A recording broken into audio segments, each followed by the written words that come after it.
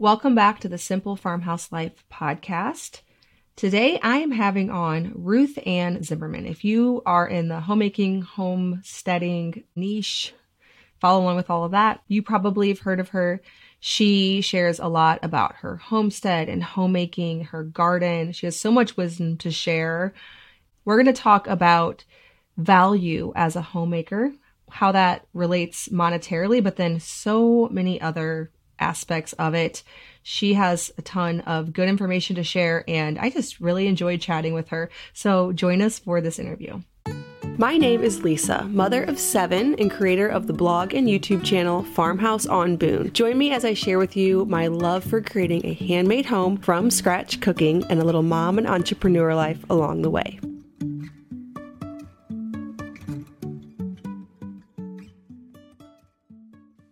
All right. Well, thank you so much, RuthAnn, for joining me. You've been a requested guest many times over the years because you are in this homestead and homemaking space. A lot of people, I think, really look up to you.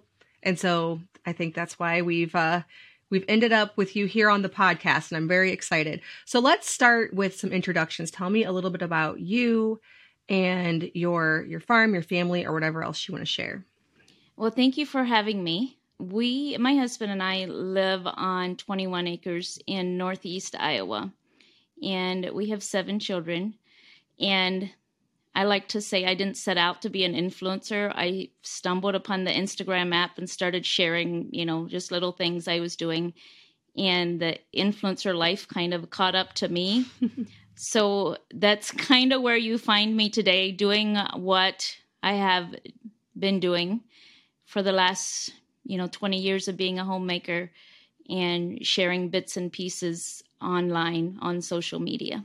Yeah, that's always the best kind to follow. One that you're actually, this is what you would be doing if it wasn't for there being a camera. This is your life. And we know that because of that, you have a lot of knowledge and wisdom to share because you've been doing this for many years. It looked like your kids were, maybe some of them are around my kids' age, but some of them a little bit older. So for many, many years, you've been doing all of this stuff, and then you started breaking out the camera a little bit later. Yes, that's right. And our oldest is 21, and our youngest is 6.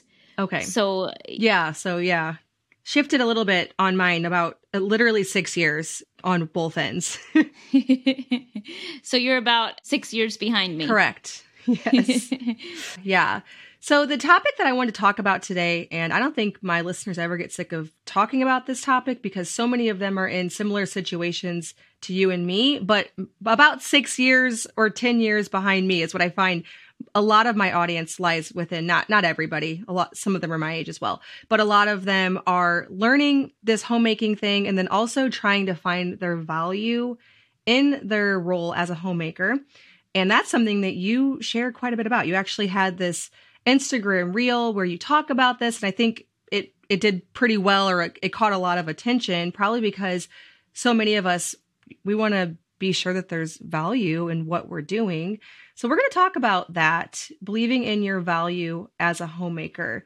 Is this something that you were always committed to, being a homemaker, and how early on were you able to see value in it, or how's that changed over the years? So growing up in the Old Order Mennonites, where women are rarely, if ever, expected to have a job after marriage, homemaking begins after they're married, and they put all the skills to practice that they've used, that they've learned under their grandma and their mom. And so I kind of stumbled upon it because when we left the Mennonite culture, and I became influenced by my generation. And so I'm an 80s baby. So my generation is very career oriented. And so then I became influenced by that and started looking for ways, because we had left, the old fashioned world. I started looking for ways to add value to what I already had, because I tried to push away the old fashioned skills that didn't line up with the modern world. So in doing that, I started feeling less than, because everybody else my age in the modern world, or a lot of my peers, had careers. And so I started looking for ways to make money. And I started an Etsy shop. I did very well with the Etsy shop, but I was doing it by compromising some of the other areas of homemaking. But at the time, it didn't matter, because I was bringing in an income, so we could afford to buy all our food from the grocery store. Right. So it seemed to kind of balance out. And then God brought us 3 little boys in 2 short years. And there was no time for anything except, being a homemaker. Mm-hmm. And so I started looking to refine, I had to search to find value in not bringing in an extra income and not having a title other than homemaker, because these little boys needed me. And I, at the time, had 2 teenage daughters, and it was an intense time. Mm-hmm. And God just kind of started whispering to me that I have skills. My skills and resources bank is completely full. And so slowly that began my journey back towards, okay, I can use my skills and I can save more money by using my skills than I can make. Mm-hmm.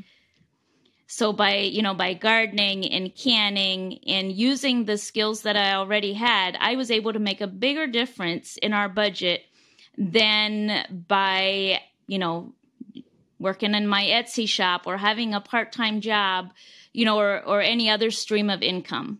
Yeah. That's something that occurred to me pretty early on whenever we were first married. I didn't actually put numbers to it, because I wonder if you have, did you actually put numbers to, this is what I'm bringing in with this extra work that I'm doing, and this is what I'm saving by cooking from scratch, or whatever other things that maybe you filled in there? Did you ever run those numbers, or it just seemed that it worked out sort of in the budget a little bit better? I never ran the numbers, because for me to be able to continue to bring in an income through Etsy would have required daycare for my 3 little boys. Right. So you couldn't really, that price, I would have probably had to pay a premium, because they were a lot.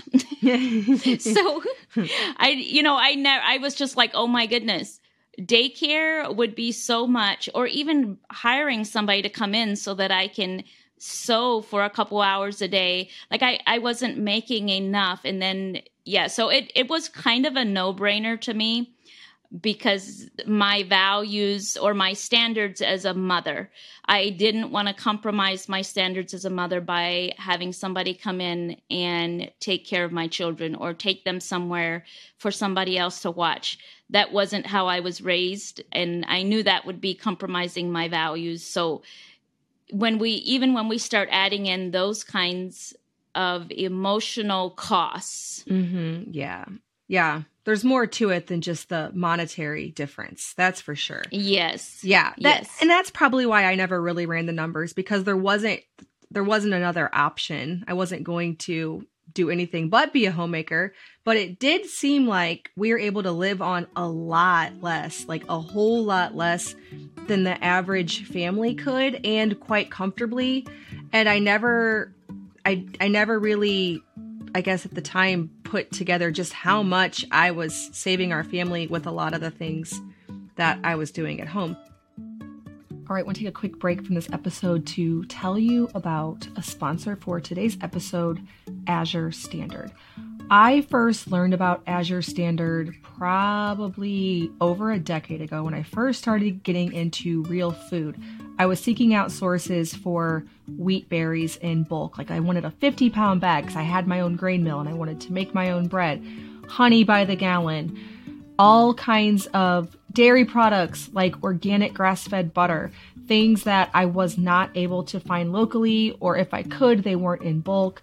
I wanted a better option so that I could be obviously more economical to purchase these things in large quantities, and then to stock my pantry well. That's something I'm very passionate about, is keeping the staples stocked so that no matter what, if there's a big snowstorm or anything, I'm able to have what I need to at least make a lot of basic things. And through all of my years of learning how to do a lot of these types of homestead, homemade things, I'm able to take those staples. Anyways, the company that I found was Azure Standard. And what I like so much about Azure Standard is it works like a co-op. So there are drops all over the country where several people get together so that they can get a large truckload for a lower price by combining the shipping, combining the purchase. We have a local drop that is about 30 minutes from us in either direction. There's several actually drops that I could be a part of. And once a month, I place my order for, by now I actually do animal feed. I do organic raw cheese, a huge block of it. They don't just have bulk. If you're a small family, you're not ready to really stock up. What I like so much is they have quality. So you can find your organic sour cream, organic cream cheese, any of those specialty ingredients that you don't really want to go to Whole Foods for because it's really expensive. I can find it Azure Standard, and I have been utilizing that for many years. Azure Standard is offering Simple Farmhouse Life listeners a 10% off your first order coupon. So you can go to azurestandard.com and use the code SPRINGHOMESTEAD10 to get in on that discount. Make sure when you go onto the Azure Standard website, on the front page, check out the seasonal produce. A lot of times they will have a large amount of whatever is currently in season for a really low price. So if you're looking for some bargain shopping or just something that's really fresh, straight from a great source, make sure to check out the seasonal produce. And then if you're like me, you're going to come up with some staples that you get over and over again, that it's very automatic. Just add this to the cart. Again, azurestandard.com. Use the code SPRINGHOMESTEAD10. Again, thank you so much to Azure Standard for being a continued supporter of Simple Farmhouse Life and a great company to source your food from. So what are some of the things that people are in your culture growing up that moms taught their kids to do? So a very general, and I don't know if you would even call it basic, because now with the comments I get on my Instagram, I'm like, oh, a lot of people don't even know basic housekeeping. So there's just this routine in the culture of, you wash your windows at least once a month, and, you do laundry at least twice a week, and you clean the whole house every Saturday so that it's clean for the weekend. And it's very structured. Their homemaking is very structured. Yeah, that's so different than how I've done things. But do you find, and maybe you haven't tried it the other way, I'm not sure. Do you find more freedom in that structure in knowing exactly when to expect it? Like, for example, I used to, for a little bit, have a schedule like that. And then it was too difficult for me to maintain it. But if you know you're cleaning on Saturday, maybe you have less worry about certain things that you see on Thursday or Friday in your house because you know you're going to get to them on Saturday. Do you find more freedom with that kind of structure? Well, I think one of the main reasons they are structured like that is because Sundays, you often invite guests over after church on Sundays. So that's why you clean on Saturday, because, and you prepare food on Saturday for Sunday, and they don't work more than they absolutely have to on Sunday. So that's one of the reasons that that they clean on Saturday. And personally, we rarely invite guests over now for, after church. So I would say that, yes, I have a lot more freedom, but the level of cleanliness is still the same for me. Like, oh, my windows are filthy, I've got to clean them, this week. So, the level of cleanliness, the standard was set in childhood, and I still have a lot more freedom. And this is how I know, because if my mom's coming over, I'll take a whole day just to clean the house, because I'm not as good of a housekeeper as she was. So I definitely have a lot more freedom, but it's also because our lifestyle has some different habits than the Mennonite culture has. Okay. Yeah. There's a very high value placed on this cleanliness, which I wasn't aware of. I don't clean windows once a month, but that would it probably brings a sense of order into your home whenever things are running that way very efficiently. Well, and even it doesn't matter what culture you're in, you're going to find value in the standards. So, let's say, the homesteading culture, everybody measures themselves up against somebody, right? And that's just how we value that's how we judge how good we're doing or, how bad we're doing. And in the Mennonite culture where the women are primarily homemakers, their identity is often in what kind of homemakers they are, who makes the best meals, who serves the brightest yellow pasta. They all have an identity. Who makes the best quilt, whose windows are never dirty. Like, it's just women. It doesn't matter what culture you're in. Right. And in that culture, if that is what women are, homemakers, they're going to try and outdo each other in homemaking. Mm-hmm. Yeah, that makes sense. What other types of skills did you come into marriage with? Cooking from scratch, I'm assuming maybe sourcing things or keeping a budget. Cooking from scratch, definitely, and gardening. Gardening was... Okay. That was a big one because my mom had a big garden and we helped a lot in the garden.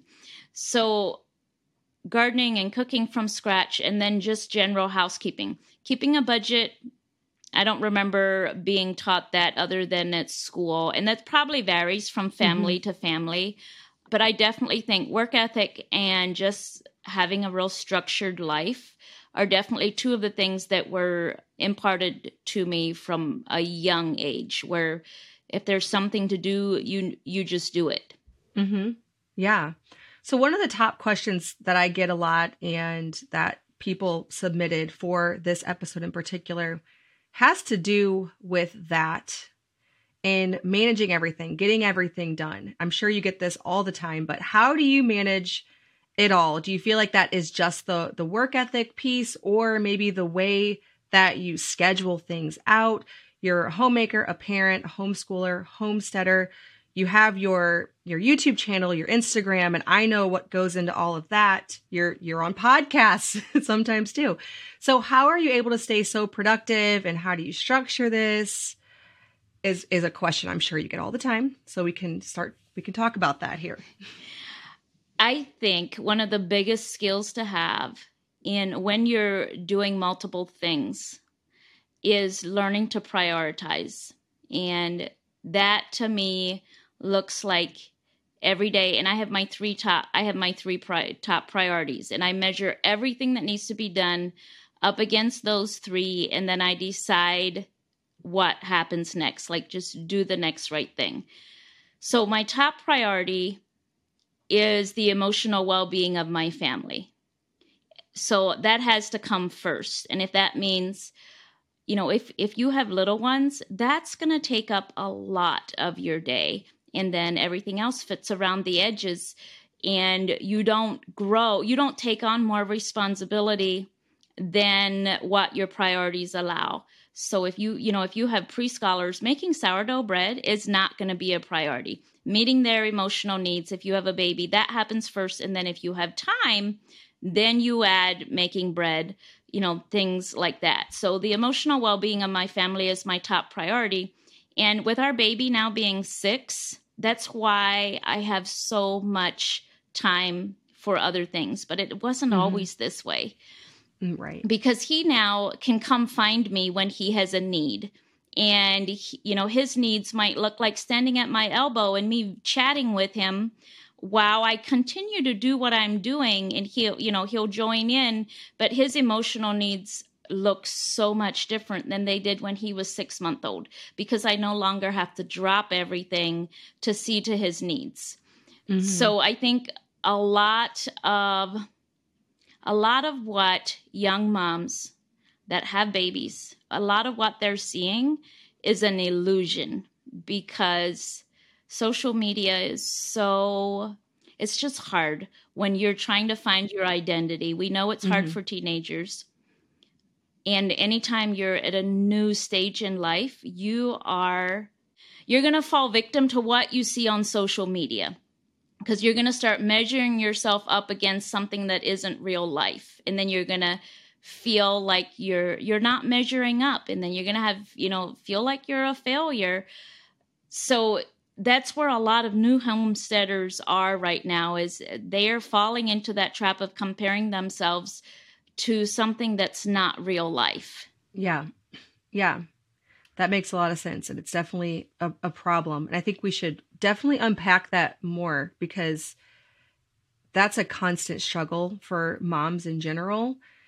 And it can lead to some of this productivity. So, with that, you have your family's needs ahead. Are you able to create a loose schedule or a list of priorities for a day that sometimes just don't happen? You do end up getting quite a bit of stuff done. So when are you fitting? I guess it's different now since you have your youngest is 6, but when are you able to actually fit it in? Like, do you have a structured day? Are you asking things like cooking and taking care of the animals? Okay. Yes, so, and cleaning the windows once a month, and just keeping a lot of those plates spinning. And then with kids, especially with the age ranges that you have, there's probably a lot of just random stuff for each kid that you have to keep track of. Like maybe they're in a sport, or even if they're not, they have some interests that they care about that you're in some way involved in, I'm positive. So yeah, I guess, keeping all of those plates spinning around your home, around your kids. So that all would fall under the emotional needs of the family. And here, our children, I don't homeschool anymore. Our children attend a private Christian school. So I'm not responsible for their academic education. Okay. So when your babies are little, you don't have to wonder what their emotional needs are, right? Yeah, it's pretty straightforward. It's pretty straightforward. And as they get older, I would say around sometime between 8 and 12, you'll start having to be real intentional about seeking them out. When they don't need to touch you all the time, you need to start being more intentional about seeking them out. And once you're comfortable and you're used to seeking them out, those things happened with everyday life. So their emotional needs get met while you're doing all the other things. Like you can chat when you're, milking the cow, or if you, feel something's going on with one of the teenagers, you just stick your hands in that soapy dishwater right beside them and you start chatting with them. So the emotional needs of your older children actually fit into the homestead a lot better than with your infants and toddlers, because you just bring them alongside of you and you connect that way. And then as far as keeping all their plates spinning as early as possible, you hand that plate to them and say, This is your responsibility. And I'm sorry that you forgot, but let this be a lesson. So I'm always handing those plates to them as this is your responsibility. I'm sorry that your school shoes are all muddy now because you went in the garden when I did, this isn't, what happened this morning. So now you have to spend extra time cleaning your shoes, but your shoes are your responsibility. So, constantly trying to hand those plates to them for them to pick up some of that responsibility. Yeah. So the emotional needs come first. And then next for myself is the nutritional needs, because the nutritional health is very closely linked to the emotional health in our family. And when we eat junk, we act like junk. So nutrition for my family is right up there at the top. And that looks like me, milking my cow, doing all the things with the dairy, making the cheese and the yogurt, and making that bread and cooking from scratch. And that takes up a lot of time. It's very time consuming. Yeah, it does. And then after all of that, then comes housekeeping. Okay. And the housekeeping only, things come to the top like this. Like if I can't have joy because my windows are so filthy, then it's time for me to clean my windows. So everybody's standard of housekeeping is different. And my housekeeping things slide to the top as they start stealing my joy. So if my Right. kitchen is messy, I can't even think of cooking in a messy kitchen. So, keeping my kitchen clean, that's pretty much a priority, because otherwise I cannot meet the nutritional needs of my family, because I don't even want to be in my kitchen. And then we're, running to pick up pizza because mom doesn't want to be in the kitchen because the kitchen's messy, so Mm-hmm. so it all kind of sifts itself out as far as housekeeping. But if it's affecting my joy and my ability to serve my family, then it has to become a priority. Yeah, that makes a lot of sense. I have a lot of things around the house like that. And then it's also letting some things go that you could be doing.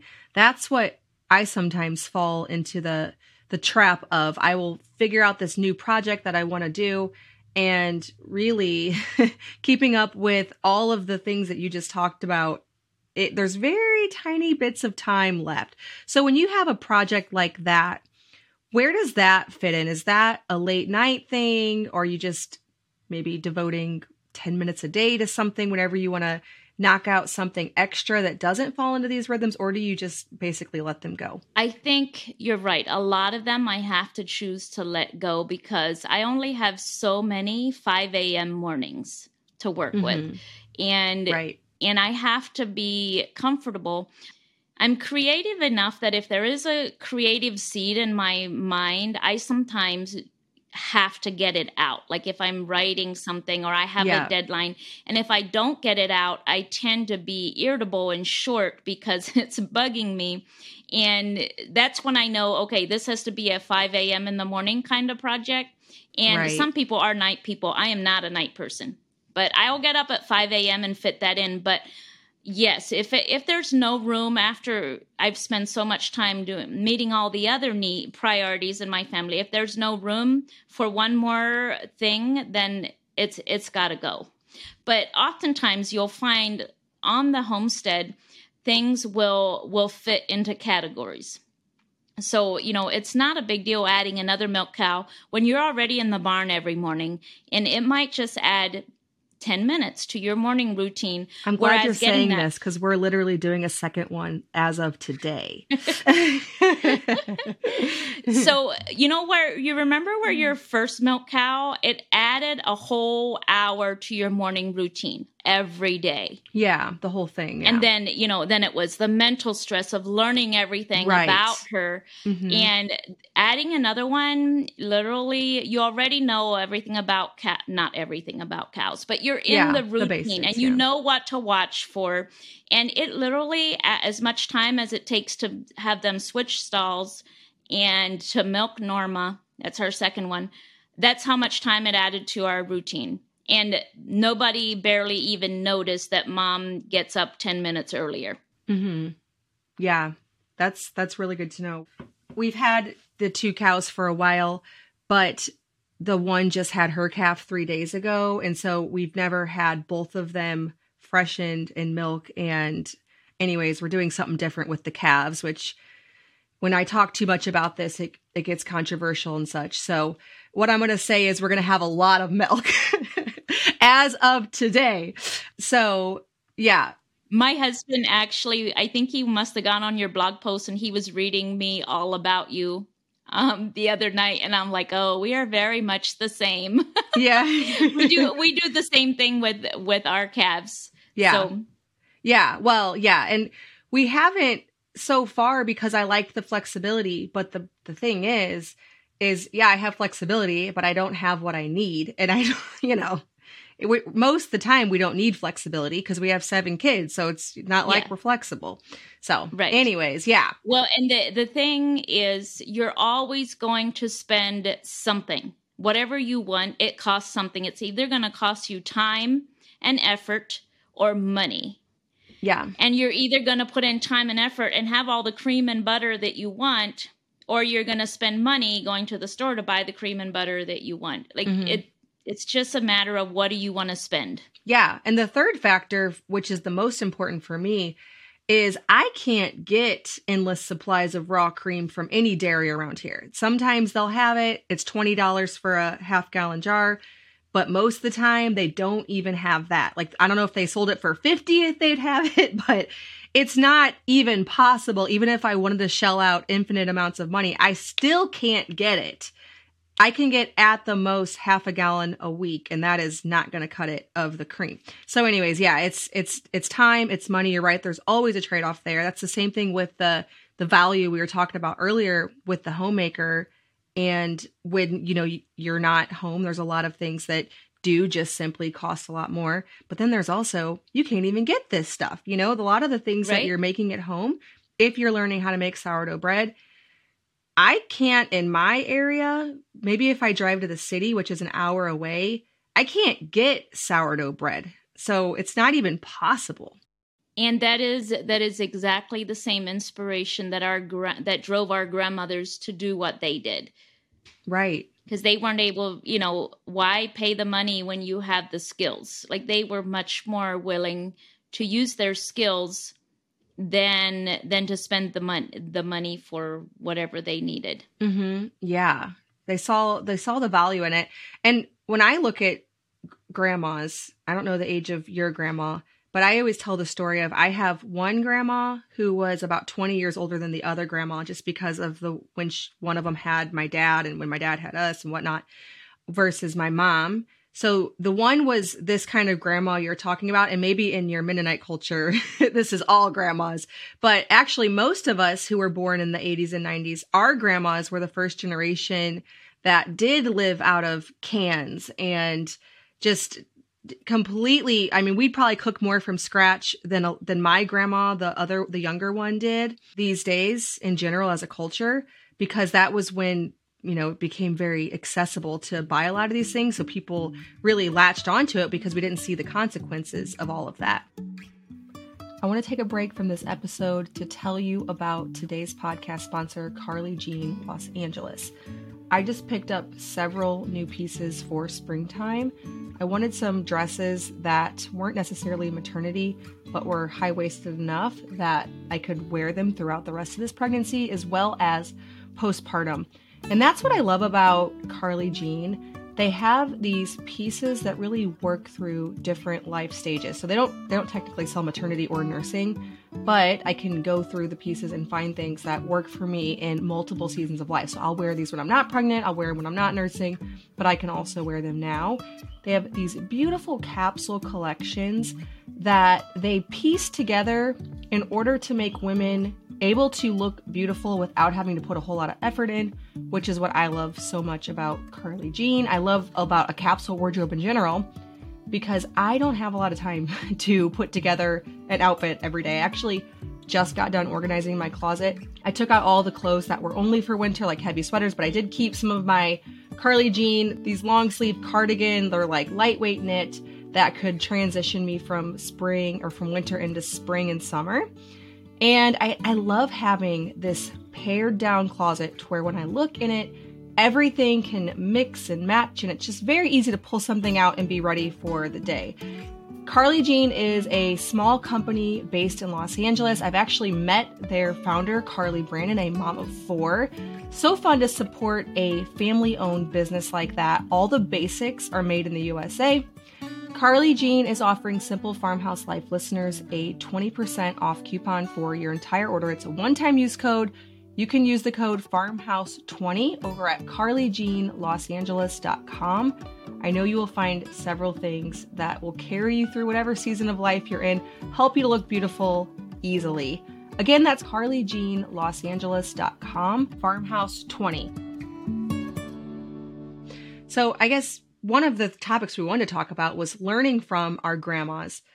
How are we going to pass this down whenever most of our grandmas aren't even in that situation? We'd have to probably go to our great grandma, especially for the younger listeners, to even find anything like what you're talking about. I feel like a lot of the skills fell into this giant abyss of convenience. And they just tumbled one skill after the other into that abyss because, like you said, our grandmas were the first. And in the Mennonite culture, most people are a whole generation behind the modern world. Right. So grandmas are still the one I'm talking about. Yeah. Yes. And then say my mom probably embrace the convenience of it all. But then, my mom had 9 children. So she went through the whole cycle through her motherhood. So she embraced the convenience. But then by the time us younger ones were growing up, she was circling back around to, oh, look at all the ingredients on that cereal box.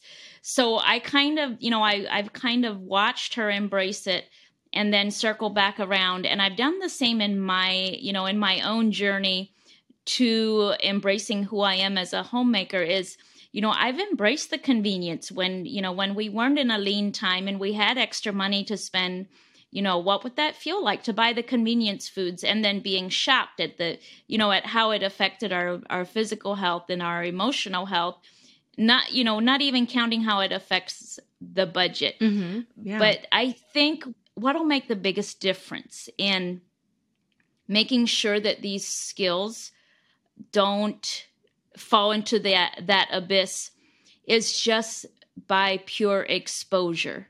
Our children have to know that it can be real life.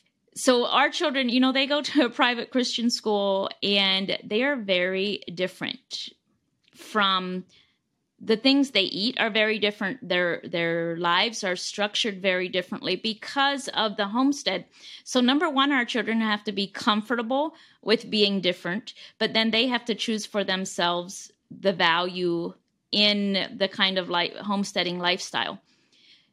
And we all have to get to a place where we're comfortable with, if my children never eat chicken that was, raised out in the pasture, if they in their adult life choose to never eat that kind of chicken, I'm going to be okay. And it's not going to affect our relationship.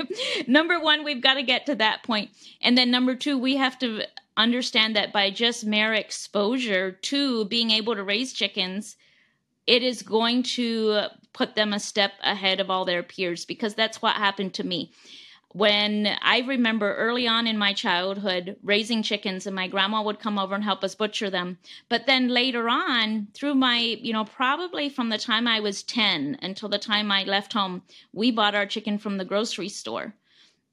But when I circled back around to raising our own meat, I was not at a loss. Even though I had never butchered chickens since I'd been 10 years old, I knew that it's possible. And with a couple phone calls to my mom, I went ahead and did it. Mm-hmm. So it's just being exposed to it and knowing that it's possible. Yeah.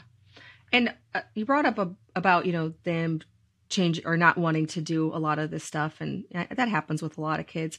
How do you feel that you're conveying the value of it, and so that it's not just seen as extra work? And this is not just to our kids. I think about this with, people who are your YouTube audience or your Instagram, conveying the value in these things instead of just the extra work associated with it, so that it actually looks like a positive. It all comes back to your why. Like, let's take one of my sons, for instance. He's at the stage where he says, I am never going to raise chickens. And I think to myself, you're a foodie. And it's not going to take you long. You're not going to be able to find the food you want. Yeah, it's not going to take you long to be like, oh, this chicken is disgusting. And, Mm-hmm. and then the journey back to the roots begins.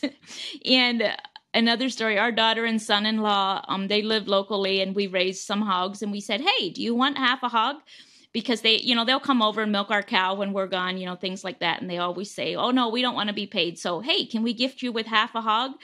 And they came over the other night and they're like, we started eating from that pork in the freezer. It is the best pork we've ever had, And I'm like, yep. And that's how the journey back begins. For the foodies, it's not hard to find value. Now, I'm not a foodie, and I can tell the difference in the food, but my goal is to not have the skills get lost. So that's what drives me. Everybody has to choose it for themselves, why they want to do it. And if it's just because you want to fit in, or because it looks like it's fun or it looks cool, you're going to be exasperated and it's going to feel like way too much work. But if you're valuing the nutritional value, and I don't know where do you find value in it? Is it nutrition or is it skills? What is it? It's definitely more nutrition than the other things, because I can tell a difference, but I also wouldn't care enough, like you. I wouldn't care enough, to be honest with you, to get eggs from the store and the dairy. I mean, cream from the store and raw cream. I mean, they both whip up. It wouldn't make me that much of a difference. For me, it is the nutrition. And then I would get, like, my entire homemaking. I've been married for 15 years.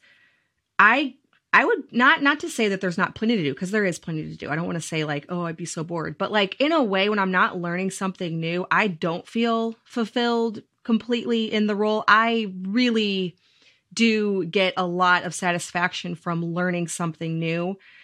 And so, yeah, I'd say it's the skills, but primarily the nutrition. I could always find other skills to take. I probably would. I'd probably just sooner do more sewing or something if it wasn't for the nutrition part of it.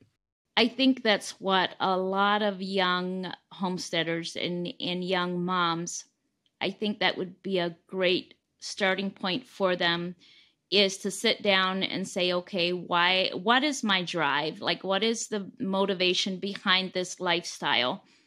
You know, why do I want to do it? And then keep that in focus and take little steps towards that. And I'm much like you. I like a challenge. Right. And that's how I feel alive, is when I have a challenge, or when I have more plates to balance than anybody thinks I can, you know. So part of that, you know, that's part of my drive. But definitely I'm motivated by nutrition, and that's what motivates me to get out of bed and go milk those cows, because otherwise I have to go to the grocery store for milk, and that's not an option. No, that's not an option. And we've always gotten raw milks for 15 years. We've sourced it, and only in the last 2 have we had it on our farm here. But I just can't get the quantity that I want. And it's you know, as a farmer, that there's times when the cows are dry. That's like the one thing I need control over. And then I also really love with dairy that you have a fresh, constant supply. So if I do go to a farm, you might get like 7 or 8 gallons all at once. But then by the end of that week, it's not really fresh. Whereas when you have your own cow, you have ample supply, and then you also get a very regular, fresh supply of it, which to me that's a big drive. It sounds like you're on the same learning curve as everything else when you take it back. Like, we're a generation that's used to having everything at our fingertips, and we're used to having a constant supply of something. We're not used to eating according to the season we're in. So, you know, if you were accustomed to, you know, going to get raw milk and having as much as you want all the time, the learning curve comes in when your cow's dry. Well, hopefully you made enough cheese in you know, when she was giving a lot of milk. And that's the same learning curve I'm still on. And I feel like we've already mastered, or we're accustomed to eating what we can grow. Like, okay, now we're out of pork. That doesn't mean we're going to go buy pork. We will just not eat pork until our next pigs are ready for harvest. Right. Mm-hmm. You know, whereas in our generation, like, it's hard to tell the family, no, we're out of bacon. No, I'm not going to go buy bacon. We can wait. You know, and I feel like I'm in the same spot with our dairy, because I've just recently learned how to make hard cheese. So it's hard to tell myself, okay, so this is like when all the green beans are ready. If I'm getting 3 gallons a day, then I better be making butter and cheese as fast as I can for the times when I'm only getting 1 gallon and we're only getting enough to drink, because I don't want to have to go buy cheese at the grocery store. Yeah, that's something I'm still in the process of learning, because we've never not calf shared and had more than we could, you know what to do with, but that's all coming. So I'm really hoping that I'm decent at this whole cheese thing. I'm going to learn. But we're the same with pork. We don't raise it, but my sister does. And we went through what we bought from her or almost. And she said that the next one will be ready in the fall. And I'm like, that's going to be a long time without bacon. I mean, we'll buy it very occasionally, but we will not have the access to it like we did because I can't find good quality bacon, at least not for who knows how much money that would be. I don't even know. Do they even have that?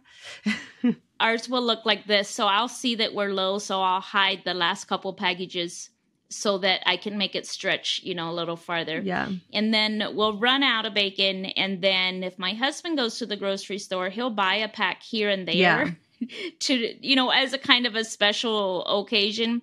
But it's the same with chicken or beef or anything. If we run out, then we'll just discipline ourselves. We have plenty of other food, and we don't always have to eat everything that we like. Right. Yeah.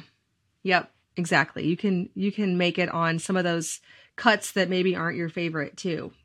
Learning to cook them and cook them well is all, part of the process. I got a lot of questions specifically about homemaking. And one of them was, what are some of your homemaking rhythms? You shared a few, but I'm curious, what, like a regular day, if you aren't adding, those 5 a.m. mornings to do some other project or passion or whatever, what hours does this take? Because people always say, do you ever sleep? How are you able to fit this all in? Are you able to keep your home, milk the cows, raise meat, garden, all of these things within the hours of 7 to 7? Or how specifically does that look for you? I'm sure it changes by season.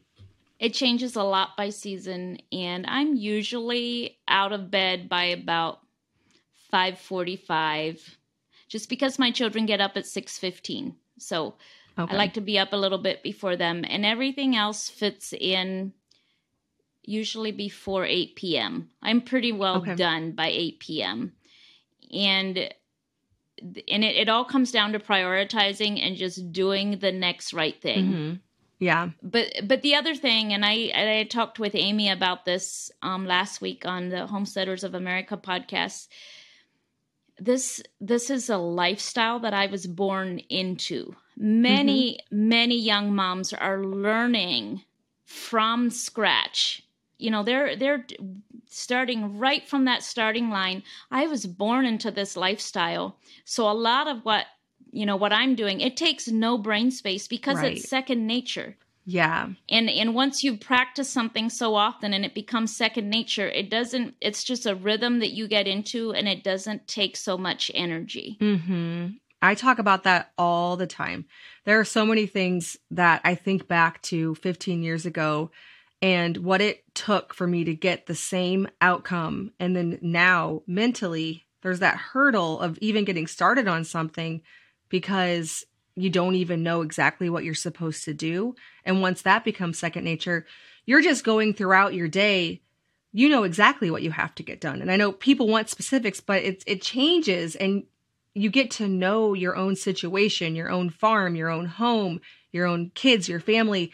And so it's hard for you to even convey to me, well, this is how it looks, because it's just this rhythm that you've grown into over the years. And it does look like, constant all day. There's probably not really any time throughout those hours that you're just sitting down hanging out, but you know what to do in that. And people have to figure that out in their own homes.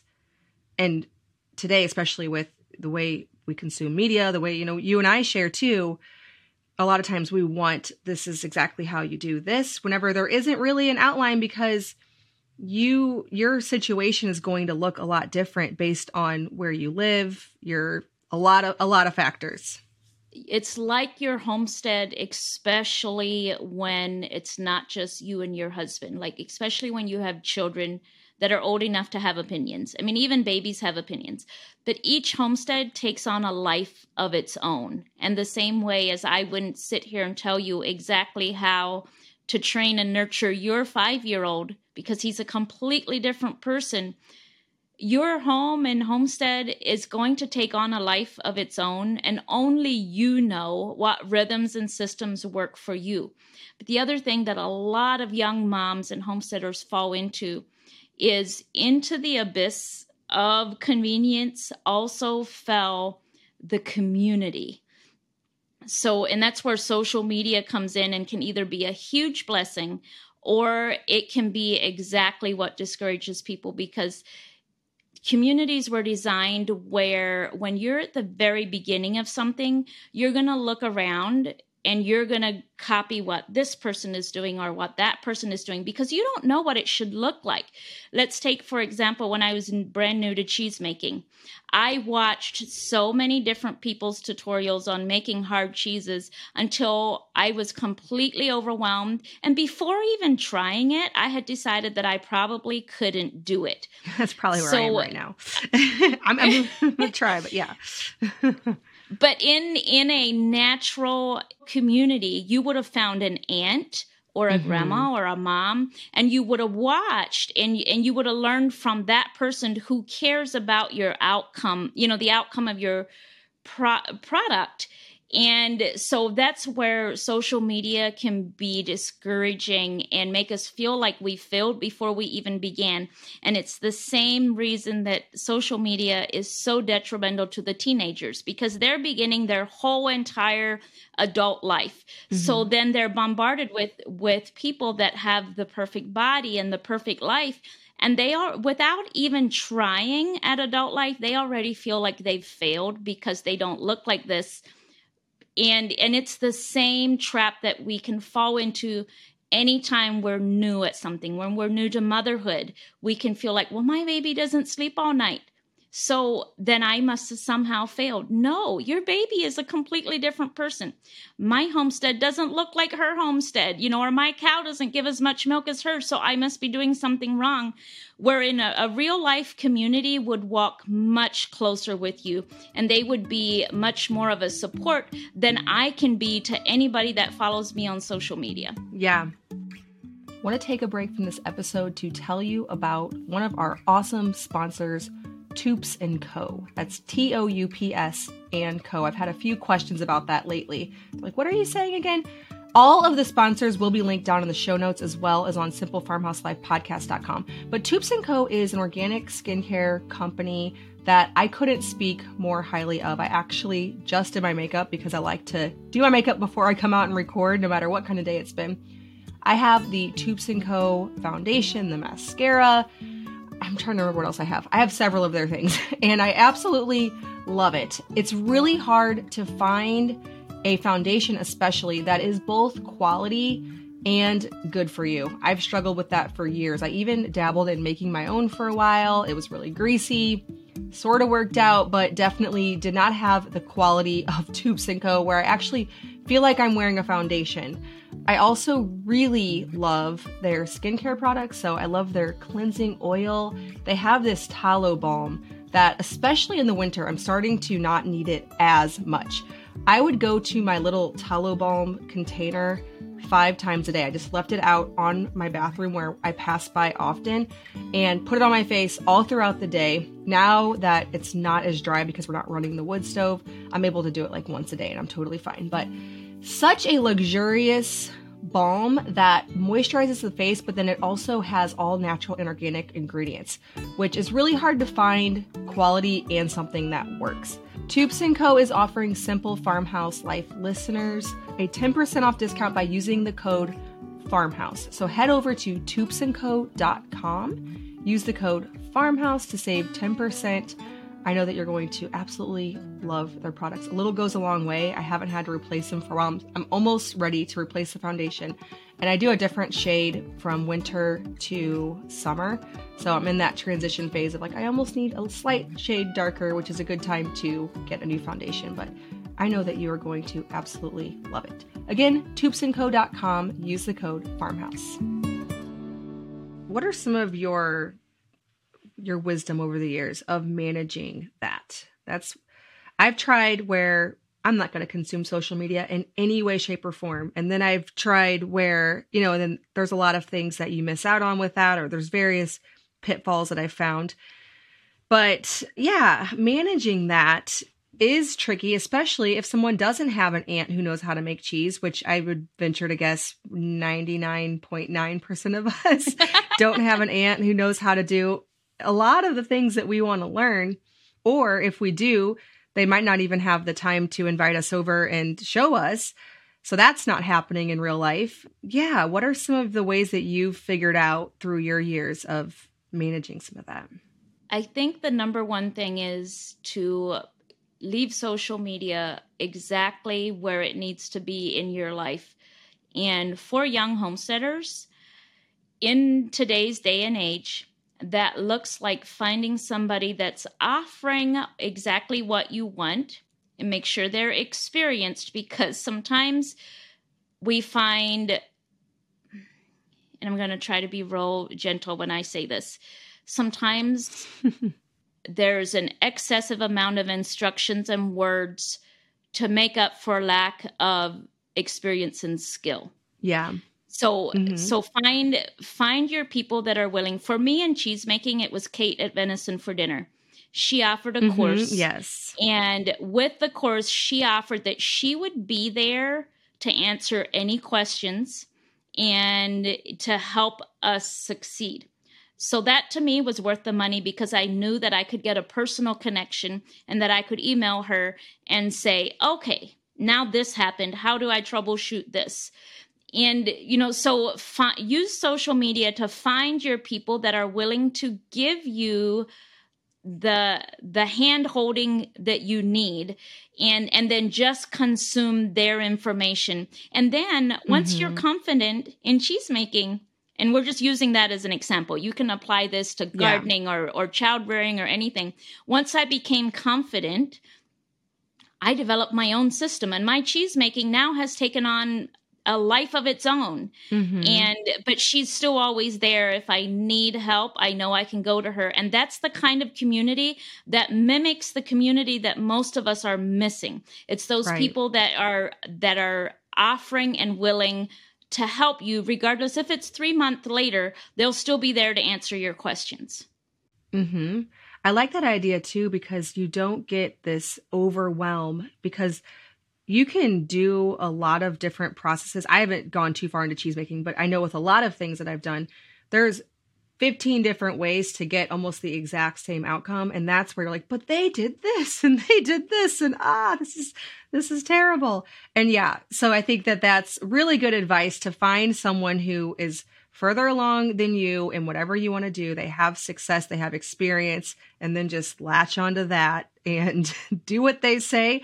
And then over time, when you know what you're doing, that's when you can start to bend it into your own thing. And that's exactly what happens. Like, oh, well, maybe if I did this part, this would work a little bit different for me. And you try it and turns out it kind of does. And so you make it work for your own situation, but without that sense of overwhelm in the very beginning, which happens with every area of all of this, even down to just like your homemaking rhythms of how to clean your house. We can get overwhelmed with people's different laundry systems and feel like, oh gosh, now I don't have a clue how to do the laundry, And then end up feeling like a failure. And regardless what age we are, we fall into that comparison game, and we're just as vulnerable as our teenagers are when we are beginning something. And it doesn't really matter what your laundry system looks like. The only time it really matters is it affecting the way that you can meet the emotional needs of your family? If your laundry is affecting the way that you can meet your emotional needs, the emotional needs of your family, then yes, find somebody to give you some tips and how to structure your laundry so it doesn't take control of your entire life. Right. But if the clothes are clean, if the cheese tastes good, it ultimately, it doesn't really matter how you reach that end. It really doesn't. And your homemaking, it'll take on a life and a shape of its own. Yeah, that's all so true. And I hope that we've inspired people to take the next step. You keep saying, just do the next right thing. And whatever that looks like for you, you will figure it out. Don't be discouraged. And it is a lot. Keeping all of these plates spinning, it's a lot, and it takes time to figure out what kind of systems will, get you to be able to accomplish that end result of your laundry and your home not affecting the emotions of your family, which is, at a minimum, what we're all going for. So share with us where to best find you, what you offer. I know that you're on YouTube and Instagram. So yes, I'm on YouTube, and that fits around my family. Mm-hmm. So my family is on YouTube, and I try very hard to make it, fit around, meeting their needs. But my goal for YouTube is to put the information. Instagram happened first, and then in my messages on Instagram, I find what people need, and then my YouTube looks accordingly. A lot of people want to know how to make yogurt. Okay, I'm going to put together a YouTube video on the different ways to make yogurt, even though I know there's 100 and 200 some out there already on YouTube. But that way I have somewhere to send people so that I'm not answering the same question over and over and over again on my Instagram. So I'm on YouTube, I'm on Instagram. My Instagram messages, as much as I love all of you showing up there, I have not been caught up on Instagram messages in probably 18 months. So for those of you that are hanging out there, I'm sorry. And then I'm working on ebooks. I have one ebook that I have done, and that's on my website. And that one is the old-fashioned approach to childhood chores. Because cool. I get lots and lots of questions about how to get kids to help with chores and what are appropriate chores. So I've put that one together, and that one's on my website, which is just RuthAnnZim.com. And then I have an email subscribers list where I send out weekly emails, and I go more in depth on some of my YouTube topics, or I might talk about things that Instagram doesn't want me to talk about. Mm-hmm. I might put that in an email and send that out. Awesome. We will leave links to all of that in the show notes or the description box based on if you're listening on the podcast app or over on YouTube. And people can go find out how you're managing all of this and maybe get some tips and inspiration. Thank you so much, RuthAnn, for joining. Oh, and I also forgot to mention, I think you're speaking at the Homestead Conference this year, aren't you too? I will be at the Homestead Conference in October, and then I'm also speaking at the women's event, the women's retreat. I can't remember what they call it, in November at Polyface Farms. And that one's also hosted by Homesteaders of America. Okay. Awesome. Okay. Well, thanks again so much for coming on and sharing all your wisdom. Thank you. All right. Well, thank you so much for listening to this episode of the Simple Farmhouse Life podcast. If you enjoy this podcast and you have not yet left a review, I would appreciate it so much if you're on, I'm not really sure how it works on different apps. I always just use the Apple app, and it's pretty simple to just leave a little review. You don't necessarily have to write any comments if you don't want to. I would really appreciate that. It's how I tell Apple or tell the podcast apps that people want to hear this podcast, and so it really helps out a ton. All right, I will see you in the next episode.